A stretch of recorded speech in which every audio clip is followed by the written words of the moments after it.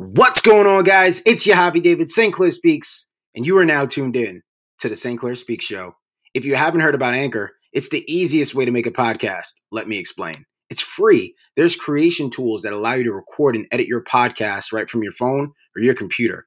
Anchor will distribute your podcast on platforms like Spotify, Apple Podcasts, Google Podcasts, and more. You can make money from your podcast with no minimum listenership. It's everything that you need in a podcast in one place. Download the free Anchor app and start your journey today. It's that time.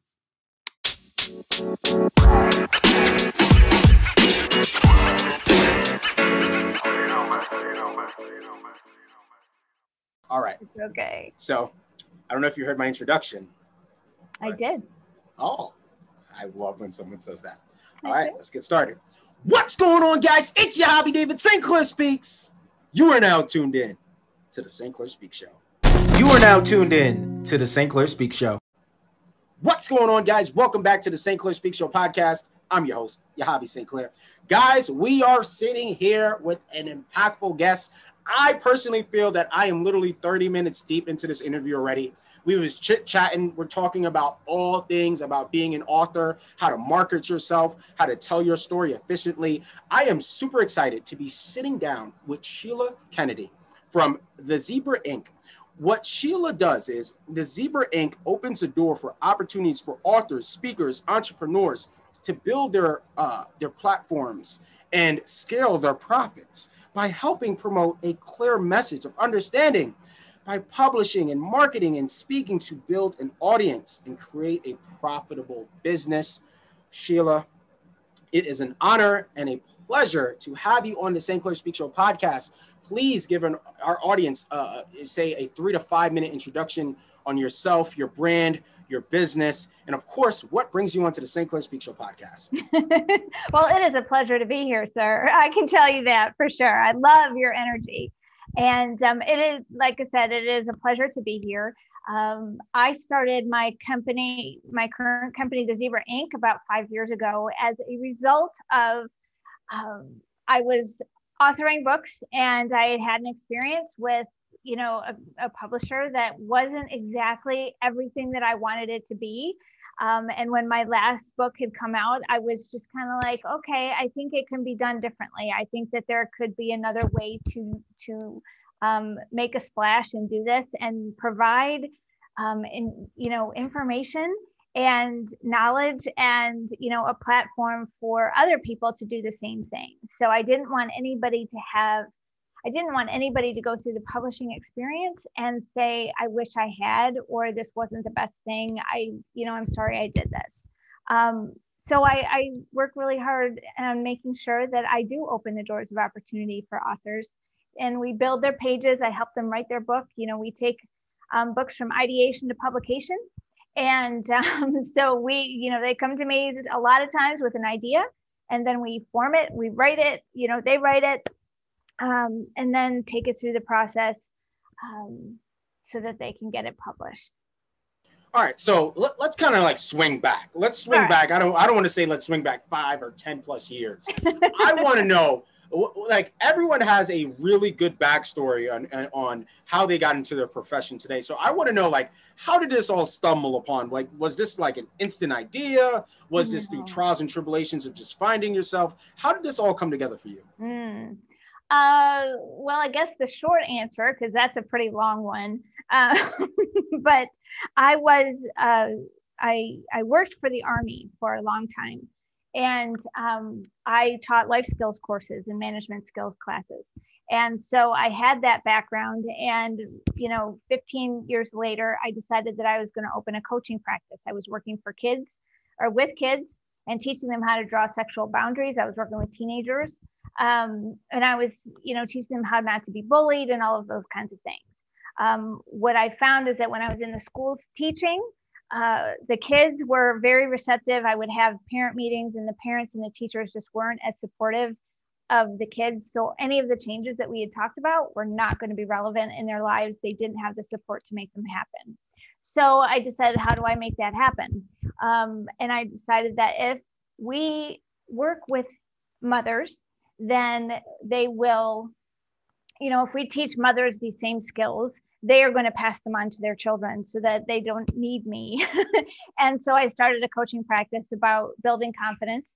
And I worked exclusively with women for quite a while.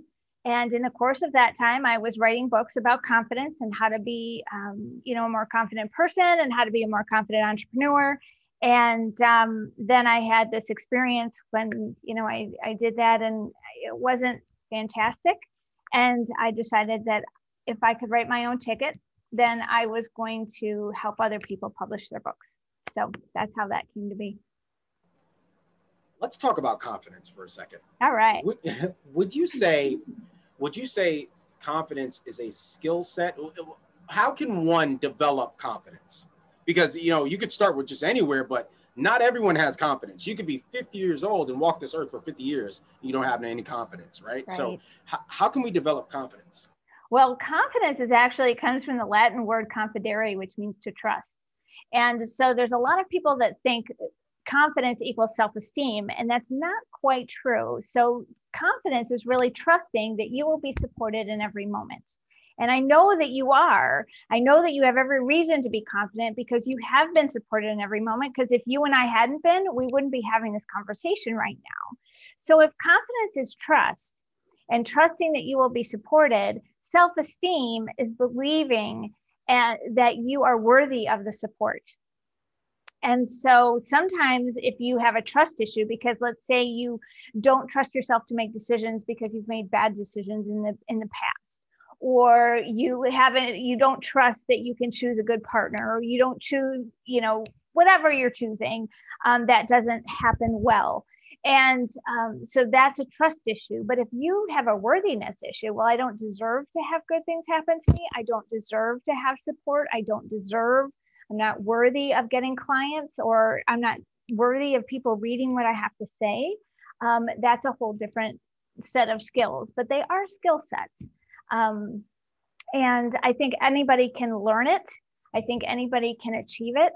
And it's so much better when you feel it deeply inside and it becomes a part of your cellular makeup, as opposed to, I'm going to fake it till I make it.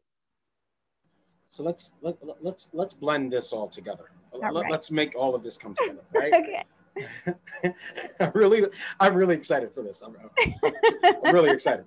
Okay. So my thing is this: in the line of what you do, you're pretty much helping people magnify, their stories and tell their stories. But in order for someone to tell their story, they have to be confident enough to tell their story. So I kind of see how that kind of like aligns a little bit. And the reason why I'm saying that is because when I started writing, my process of writing this book, I started back in 2018. I can't remember what specific month, but I remember the day like it was yesterday. I was on the train. I was on the Metro North. I was heading down to Manhattan, and I started typing in my iPhone. I opened up the notes, started jotting away. Boom, boom, boom, boom, boom, boom, boom. But I did not have the confidence at the time. I was just writing with emotion, right? So when I got into the studio, and we talked about this before we went online, when I got into the studio to record the audiobook, the confidence level wasn't there. But that was me speaking about it, right? From the audio terms. But from the writing terms, I was just writing with emotion. You've worked with so many people in the line of work that you do. What are some tips and tricks to, elevate? I don't even say just elevate, but just get over the hump. Really get over the hump. Get out your own way. There's a lot of writer's block. If someone has, a lot of, I wouldn't say, unresolved trauma and they're writing about it, they don't want to talk about it, they're not confident. How do you get over that? Well, you dive in and you do it. And what it comes down to is that every author I've worked with, no matter who it was, what their level of fame was, what their level of, expertise was, has really gone through some of the same processes. And that is, as they begin to write, even if they're writing about their expertise and not necessarily a personal memoir or something like that, they begin to open the process of becoming vulnerable.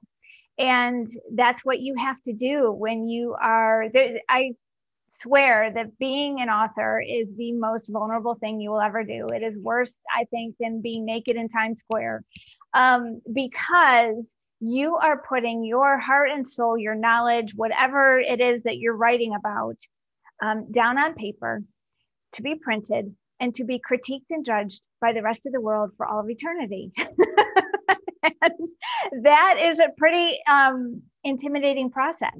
And so what I find is that there are sections, if you will, or there are times in the writing process and in the marketing process and the launch process where most authors need a little bit more help than usual. And what happens is that authors go through what I call the gathering place, and they actually open up old wounds. They all of the things that they thought they had healed and come to grips with and are not an issue for them anymore, now all of a sudden are going to be. And they need just a little bit of support as they go through that. But it's a beautiful place. The gathering place is wonderful, because what happens is that in order to up level, we have to open all that up. We go and dig in a little bit deeper. We have a more profound healing, if you will. And it doesn't matter whatever it is. And then we get to scavenge for the tools and that we need to operate on the next level, because right now we currently don't have them. And so if they didn't go through this gathering place or this time, I would be more concerned, because that means that they're really not putting their all into this. And because in order to get out what they need for the next level, they have to be willing to break it open and explore it. And I'm so excited for this interview right now. I'm so hyped. I'm really excited.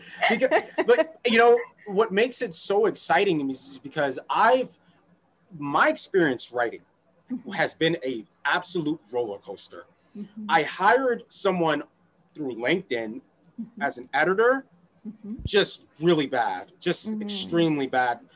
From the self-publishing side, if I could do it all over again, I swear I would do it 10 times differently. Sure. I would do it so differently. For the reason of not gathering enough information, not connecting the dots, not really looking at, the pieces that I need around me. Plus the entire world was changing because of the pandemic.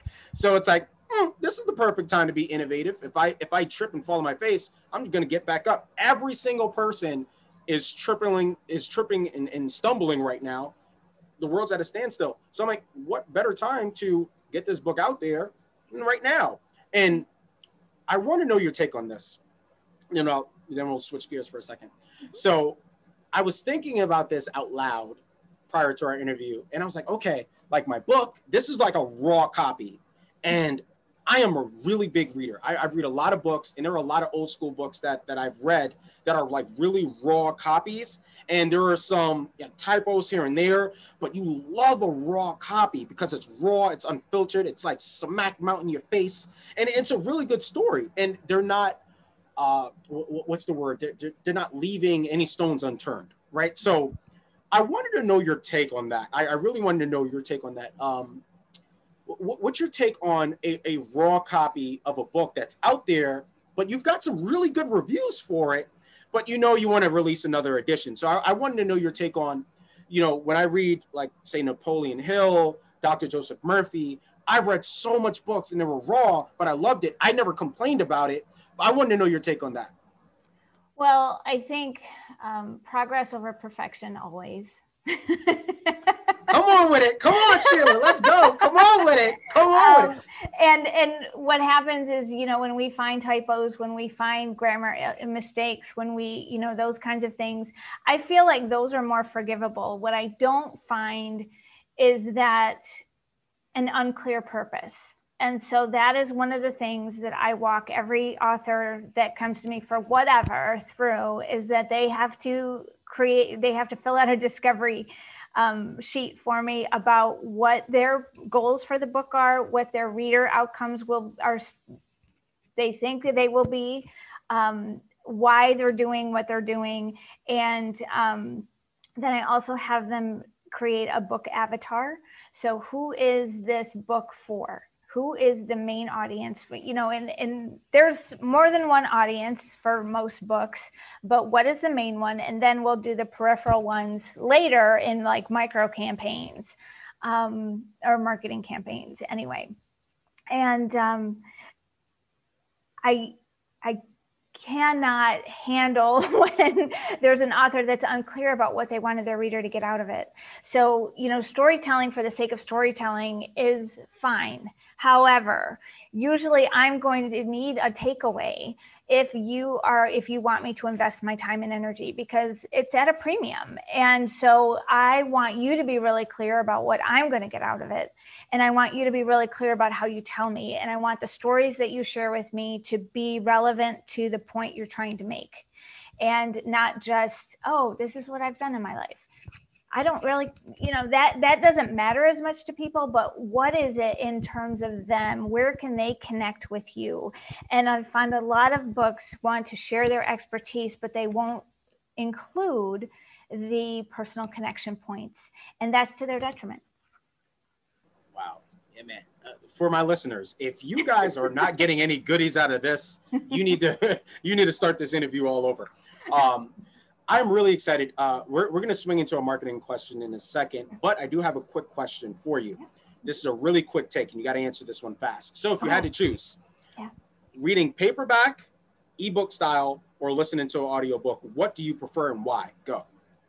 I would prefer paperback, because I do most of my reading on the computer as it is. So that to me feels like work instead of enjoyment. So I want to feel it in my hands. I want to curl up in the chair and get snuggle with it. So I love that. I could tell you really love paperback, because you answered that so fast. I really want to know your spin on that. Yeah. But I will tell you one thing. I'm going to tell you one thing.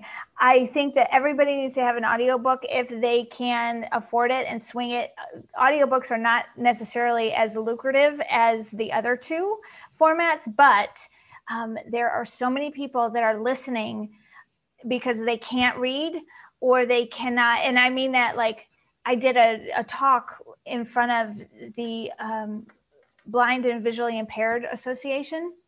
And, I brought my books with me. I did this whole, hour-long talk and everything else. And they were like, I was like, oh, do you want to buy the books? And they're like, do you have an audio copy? I was like, no, never even occurred to me that they wouldn't be able to read the book. And so there is an entire population of people that cannot read for whatever reason. So you are ignoring a whole, like I said, population of people that could be dedicated, loyal fans and readers. I think you make a really good point, because audio is huge now because of Clubhouse. Mm-hmm. It is a powerhouse in audio. Right. And Clubhouse, for one, is just one big old podcast. Mm-hmm. And if you're sitting there and you're getting so much value, what's to say if someone is providing value, say, Margaret, she's a real estate investor, you're in her real estate rooms in Clubhouse every day.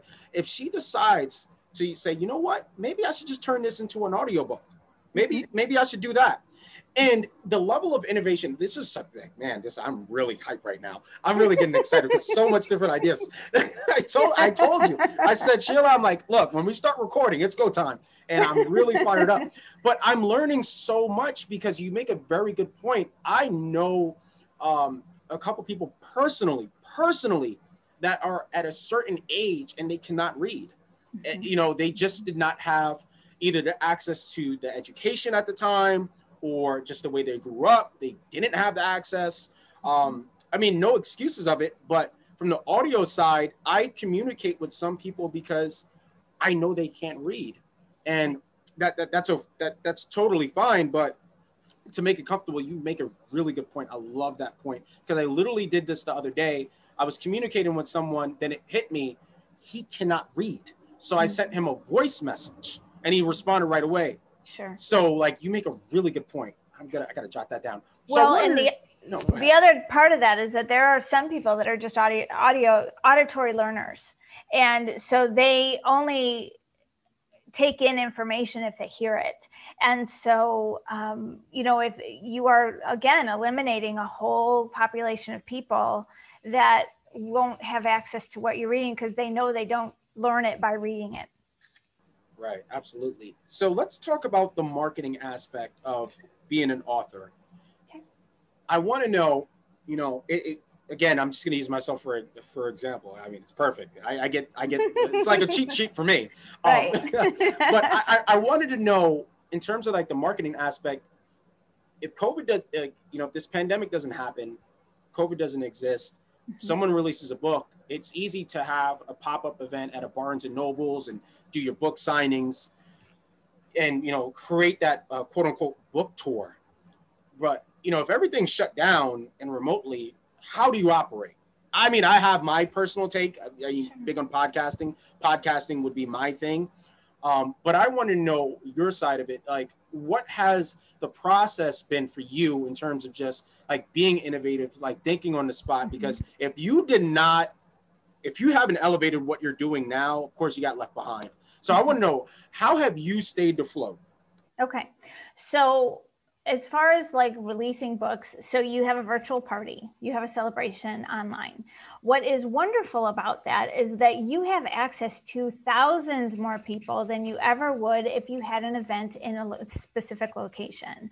So it actually works to your advantage. The other part is that if you record that, whether you're doing Facebook Live, doing it on Zoom, however you're doing it, you have that recorded, you have marketing gold for the lifetime of that book. So you get to take clips from that and you get to share that out. You also get to share the recording for all of the people that weren't able to attend live. You don't have that if I was in a Barnes and Noble and did a book signing. You don't have any of that to be able, maybe you have a photographer there that's taking pictures and maybe somebody sets up something on their iPhone. However, you just don't have that same kind of experience. So that has been, I think, very beneficial, that most people originally thought this is terrible, but it really actually works more to their advantage. The other thing, and this is like what some of the major publishers, the top 6 were doing, is that they were creating book tours with their authors, and they did it through independent bookstores. And so the independent bookstores were sponsoring a virtual book tour. The author would come and do kind of like a Q&A or a reading or whatever it was online. They would publicize it to their people and they would buy the books through that bookstore. And so people were still having 13, 14, 15, 20 city book tours from the comfort of their living room. And so that is absolutely a positive, benefit to that happening. What we're seeing now that was working 6 months ago, 8 months ago, which is not necessarily working now, is that people are a little over the virtual thing. They're a little over sitting and being, and we talked about what's the perfect length for an event online, whether it's a podcast or whatever. What we've found is that people check out after about 20, 25 minutes. And so whatever you're doing, it has to be short, sweet, and to the point, so that you keep those attendees engaged and not leaving, or not coming at all because they think you're going to be too long-winded. Man, you make a really good point. Man, I am so glad I got privileged to the playback, because this is like a webinar. Sorry. It's really good, because this is definitely why I got into podcasting. And this is what I talked about prior to us recording. I swear, like, the pieces started coming together, and you make so much good points. We're definitely going to connect offline, because I think we just became best friends. So I just want to throw that out there. But what are some struggles, if there are any in your industry, in the line of what you do, what are some struggles that you're seeing, people constantly make the same mistakes? Is it they don't know how to market themselves? They don't know what the book is about, how long the book should be? I'm going to give you a quick example. So one of my, I would say what was a hurdle, I wanted to find a book that I could kind of like mirror my book after, in a sense of how many chapters, the length, the size, the width, everything. So I literally mirrored my book from the 4 Agreements. Okay. So the same size, same amount of chapters, same pages. So I wanted to know, what are some identical like little issues that you're seeing? Like, why does everyone keep doing that? Like, is that coming up for you? Well, I will say that one of the trends now, when self-publishing became something that was more popular, 6x9 was a typical size, and it was exciting, and that was something that, most of them did. Now what we're seeing is the trend is to do a 5x8 book. And that is because that is a typical paperback size for a traditional top 6 publishing firm. And so they didn't want 6x9s typically, shout at people that they are self-published. Some people just really don't want to have that stigma attached. So I'm finding that some people are publishing in the 5x8 because that's more in line with what the traditional publisher are doing for paperback size. I want to know your take on this. Mm-hmm. If you had, let's say no experience, no background in what you're doing right now, and you had to choose, and of course a good why behind it, Mm-hmm. which route would you go? Would you go published, of course, with an agency, with the team, or would you go self-published? No, I'd go self-publish all the way. There's a couple of reasons why. I'm not dogging the traditional, publishers, but there's a lot of things there's so many things. First thing is that sometimes you have to give up the rights to your content. I don't want anybody to have control over my content. So that's an issue. And I always, want people to make sure that they're aware of that. The other thing is timeline. You're on their timeline, not yours. So if you are, not that I want anybody to be in a hurry, but sometimes you're not slated to publish for another 1.5 years. That's a long time to sit and wait. And that's just where you fit into their layout schedule. So, that's not cool for a lot of people. The other thing is the profit margin. And I have to be honest, I just feel like, people dog that will say vanity publishers or hybrid publishers, that they shouldn't have to pay for publishing, et cetera, et cetera. Well, let me explain that to you. Because what happens is that you end up paying for it, all of those services and more. You just don't have to come up with the money up front necessarily if you go with self-publishing or traditional publishing as opposed to self-publishing. Let's say you have to pay, or you get to pay $5,000 to have your book published. That pays for the book cover, the formatting, the editing, a minor marketing, a marketing campaign, that kind of thing.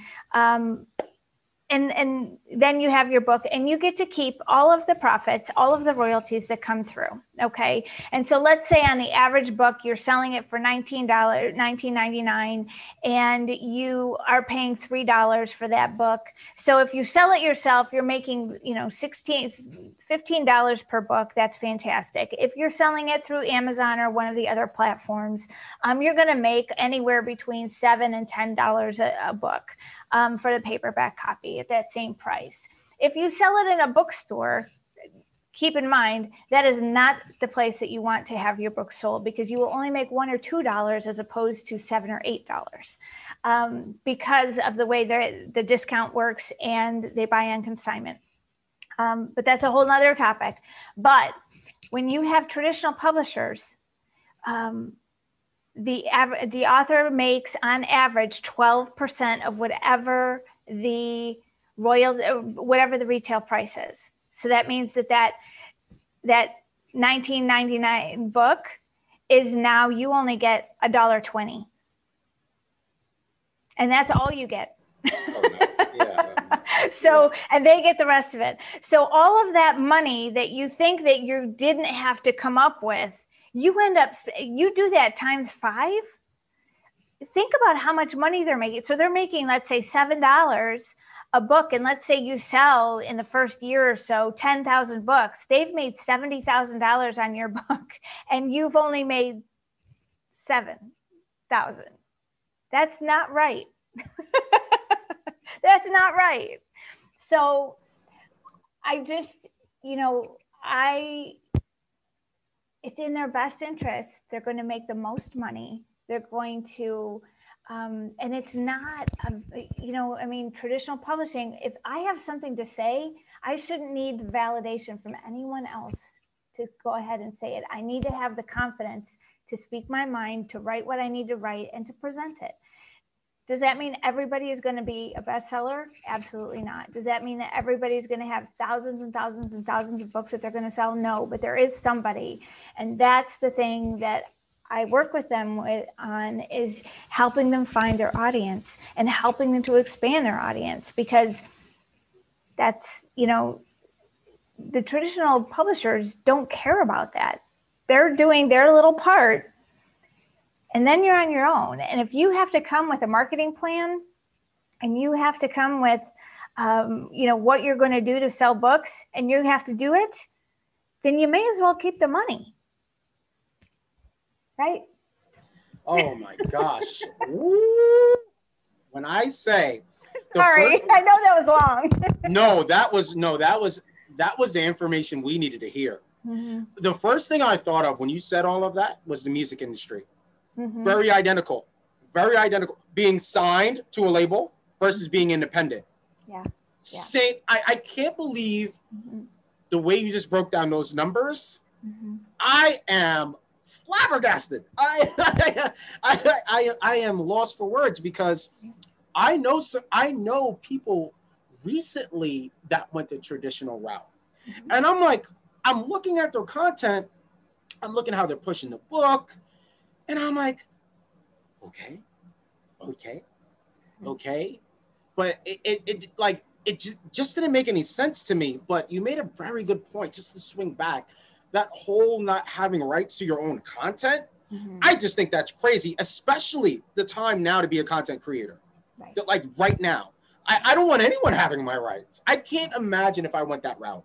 Mm-hmm. I can't imagine. And I mean, it doesn't happen for everybody, so I don't want to mislead anybody saying that that's the only way. And sometimes there's a time limit. So for 6 years or for 5 years or whatever it is, that you can't alter the content of the book at all. And so you can't teach from it. You can't do another edition. You can't expand on it. You can't do anything with it. So that just totally goes against everything in me, because that is something that you've worked hard. Your brilliance, you should be able to shine in it, and to let somebody else make money off of what you have poured your blood, sweat, and tears into. I just have a real issue with that. I mean, that's just me. That doesn't mean that everybody's doing it that way. And it doesn't mean that you can't negotiate down the clause, but I mean, that's the thing. It's the same kind of thing where there's so many authors today, and every single one of them thinks their book needs to be a movie. And, that's cute. And I but not every story is movie worthy, first of all. And everybody has a story and it's worth telling. So I don't mean to discourage anybody. It's just, let's put our expectations where they belong and not put our energy into things that are probably not going to happen. But once they buy the rights to the story, they can do with it whatever they want. And, they don't necessarily have to keep it in line with, that's why so many movies are different than the books. And you have no say. Like Holes. I love the movie Holes. They made us read that in I believe it was elementary school. I don't know what grade, I think 3rd, 4th grade. But, oh man, I love the movie more than the book. Although the book was really good. When you say that, that was the first movie I thought about, but of course, Harry Potter, one of the biggest series, and I want to dive into that in a second. But what's really interesting is my last guest prior to you is a children's book author, and he is killing it. And the reason why he's killing it is because he knows his target audience, children, kids. Well, but here's the thing. First of all, kids are the children's book industry is tough. First of all, it's saturated. Everybody thinks they can write a children's book, and that's okay. Neither here nor there. So finding a unique selling point is huge. Why I listened to that interview, and why he's doing so well is because he's willing to do the groundwork. There are very few people that are willing to go and read to kids. There are very few people that are willing to put in as much work as he has. And I think that's one of the number one disappointments for every author, is that, you know, they believe that their book is the field of dreams. They build it and they will come. And that is not the case. You have to go out there and sell it and hustle it and share it, and every day. And it's not something that goes away. You have this book for the lifetime of you and, you know, whatever. And so it has to be a continual process. Selling to kids is difficult because you're not marketing to kids. You're marketing to their parents and teachers and librarians. And that's a whole different ballgame. So you have to prove the content is worthy. It's not just, let me show them a cute picture of a dog, and the kids are going to want it. And it's going to, you know, it's not like a toy. We don't have commercials about books that will grab kids' attention. So we have to figure out ways to attract attention from the adults. And there's thousands of people that are vying for their same eyeballs. So it's really, you have to be really specific about your positioning piece and the positioning of your book. Man, this is getting really interesting, because the process, there's so many avenues you could go. Absolutely. There's the educational route. Mm-hmm. You could make a book on how-tos. Mm-hmm. There's, of course, children's books, as we just mentioned. There's so many different routes that you could go. I'm getting fired up right now. Yeah. And also, just to follow up on your point, I also believe that not everyone's cut out to do children's books. You have to have, in my personal opinion, you got to have this type of personality. You got to have this charisma. You can't be talking in front of a group of kids. All right, kids, we're just going to turn to page 4. They're not going to be entertained like that. I got a 2-year-old, okay? I got a 2-year-old that, like, it's to keep her engaged, you got to do these voices. You have to have energy, enthusiasm. Not everyone has that. And, of course, you want to be in alignment with your assignment, and you want to be in the business for the right reasons. If you're here just to make a profit rather than the influence that you could have in that next generation, oh, you're in for a treat. You're really in for a treat. Yeah. Yeah. Really, well, and a lot of them will never be in front of kids reading, you know, and that's to their detriment and that kind of thing. Some of them have never read their book aloud to even hear how it should be read, or, you know, that kind of thing. We just published a children's book, and it was very interesting how the author was very consumed with how it looked and how it sounded.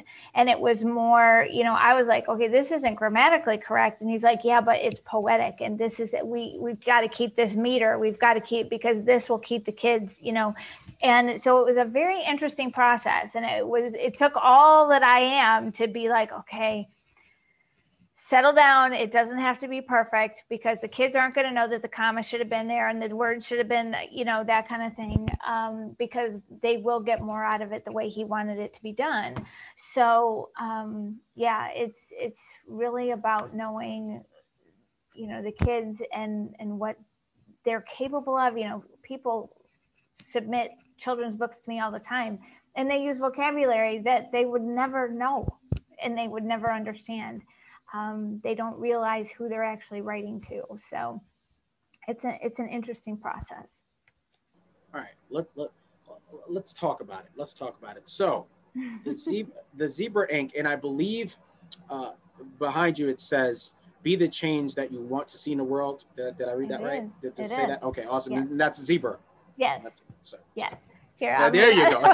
And that's a zebra. So I want to know. You want to know the zebra story? I do want to know the zebra story. You know what? Let's dive into the zebra story, because I wanted to know, did you predict, was there any predictions as far as like, okay, like everything's shutting down? Did you still predict, you know, production to still be moving? Oh. And also my second question would be, where do you see your brand and your business now that outside is opening up? Some states never closed since outside is opening up. Where do you see the brand and the business going now that everyone is kind of like itching for that human interaction within the next 6 months to a year? But I want to know, how did you come up with the name? Well, the name, I have this thing for zebras, and the reason being, and I'll make this really short, about 10 years ago, I was going through a really hard time, and I felt like I didn't have any choices. And I said to a friend of mine that I didn't have any choices. The rock was coming towards me. I was in the corner. I was going to get smashed. There was nothing I could do. And he reminded me that, yes, Sheila, you always have a choice. And so I started thinking about what those choices might be. And I indeed did have a different choice. And I made it, and I slayed the giant, and I got myself out of that situation.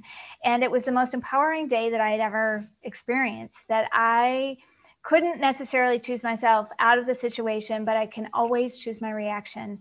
And that was something I wanted to share with people the rest of my life. And so a couple of months later, I was reading a poem by Shel Silverstein, and it was called The Thing About Zebras. And he had asked the zebra, are you black with white stripes or white with black stripes? And the zebra answered with questions like, well, are you good with bad habits or bad with good habits? Are you neat with sloppy ways or sloppy with neat ways? And it went on and on and on. And what that did is, when I saw that and I read it, I now use the zebra print as a visual reminder that I always have the power to choose. And that creates all of this internal power. And so when I was looking for names for my publishing company and the brand, the imprint, if you will, I was like, these are people that are choosing to tell their stories. They're choosing to share their wisdom. They are choosing to have the confidence and in the face of vulnerability, and they're doing it anyway. And that's how that came to be. Wow. I haven't heard anyone reference Shel Silverstein in a very, very long time. I used to read his books as a kid. And I believe he must have passed a long, long, long time ago, because I know he passed when I was a kid. But man, you just like my whole facial expression changed when you were saying that. I'm like, well, all right. And there's a whole product line that comes, that's one of the things that I'm working on in the next year is, we'll just put it this way, a zebra product line that reminds people, that creates visual reminders for people to choose to be confident, to choose to be vulnerable, to choose to be brilliant, to choose to do the things that they need to do. So that's been something fun that has been a result of the pandemic. You asked me, my business thrived in the pandemic. I took my business virtually probably in 2013. Or 2014. And so I was very accustomed to, I didn't miss a beat. Like, my business didn't change at all. I have clients all over the world. So that didn't stop me. And so I was very accustomed already to trying to pull people into the virtual world. And this just made it easier. So all of a sudden they were like, oh my gosh, yeah. So for me, the pandemic didn't really change anything. What did happen is that people realized their mortality, and they realized there were some things they needed to say and they hadn't been saying them. And so they started writing, or they started wanting to speak, or they started wanting to do, those kinds of things. So it also blossomed. And so there were a lot of people that were all of a sudden wanting to write books and needed to get they needed to do more with the books that they already wrote, or, that kind of thing. So it's been actually beautiful for me personally. It's been challenging because you don't get to do business as usual, but I'm always on the hunt for creating the new trend. And so it's been interesting for me. How do we do that? And, sometimes things work and sometimes they don't. And, I'm a little more tolerant of spaghetti on the wall at this point in the game, because we're dealing with a very unsure world. But there are still some solids that I, don't change in the marketing process of books and authors. Man, what an interview. And unfortunately, we are coming towards the end. Yes. Time just flies by, I swear. I know. So my last question, we dived into so much. Man, this was so good. This was really, really good. What would you want the audience and the listeners to take away from this podcast interview, this particular episode? We talked about so much. You've went above and beyond with the value that you provided. So I want to say thank you, because, a lot of people, they come into podcasts, and I could always tell back when someone's holding back some really good information. And this is why a lot of people listen to podcasts, because they want to get really good information. And also it's a great way for them to connect with, professionals just like yourself. So I want to know, what do you want the audience and the listeners to take away from this episode? Well, everybody has a story of some sort to share, and it is really important to pass it on. And, if you don't know where to start, think about the one thing that you would want to share, that you've learned, that you would want to share with somebody else, and start there. And there are lots of ways. It doesn't necessarily mean that you have to publish a book. It doesn't necessarily mean that, you have to be on stage or whatever. What it does mean, though, is that you get to impact a life, and that is a life worth living. And so I would just encourage people to dig in and find their story, be willing to share it. And if they want to put it into,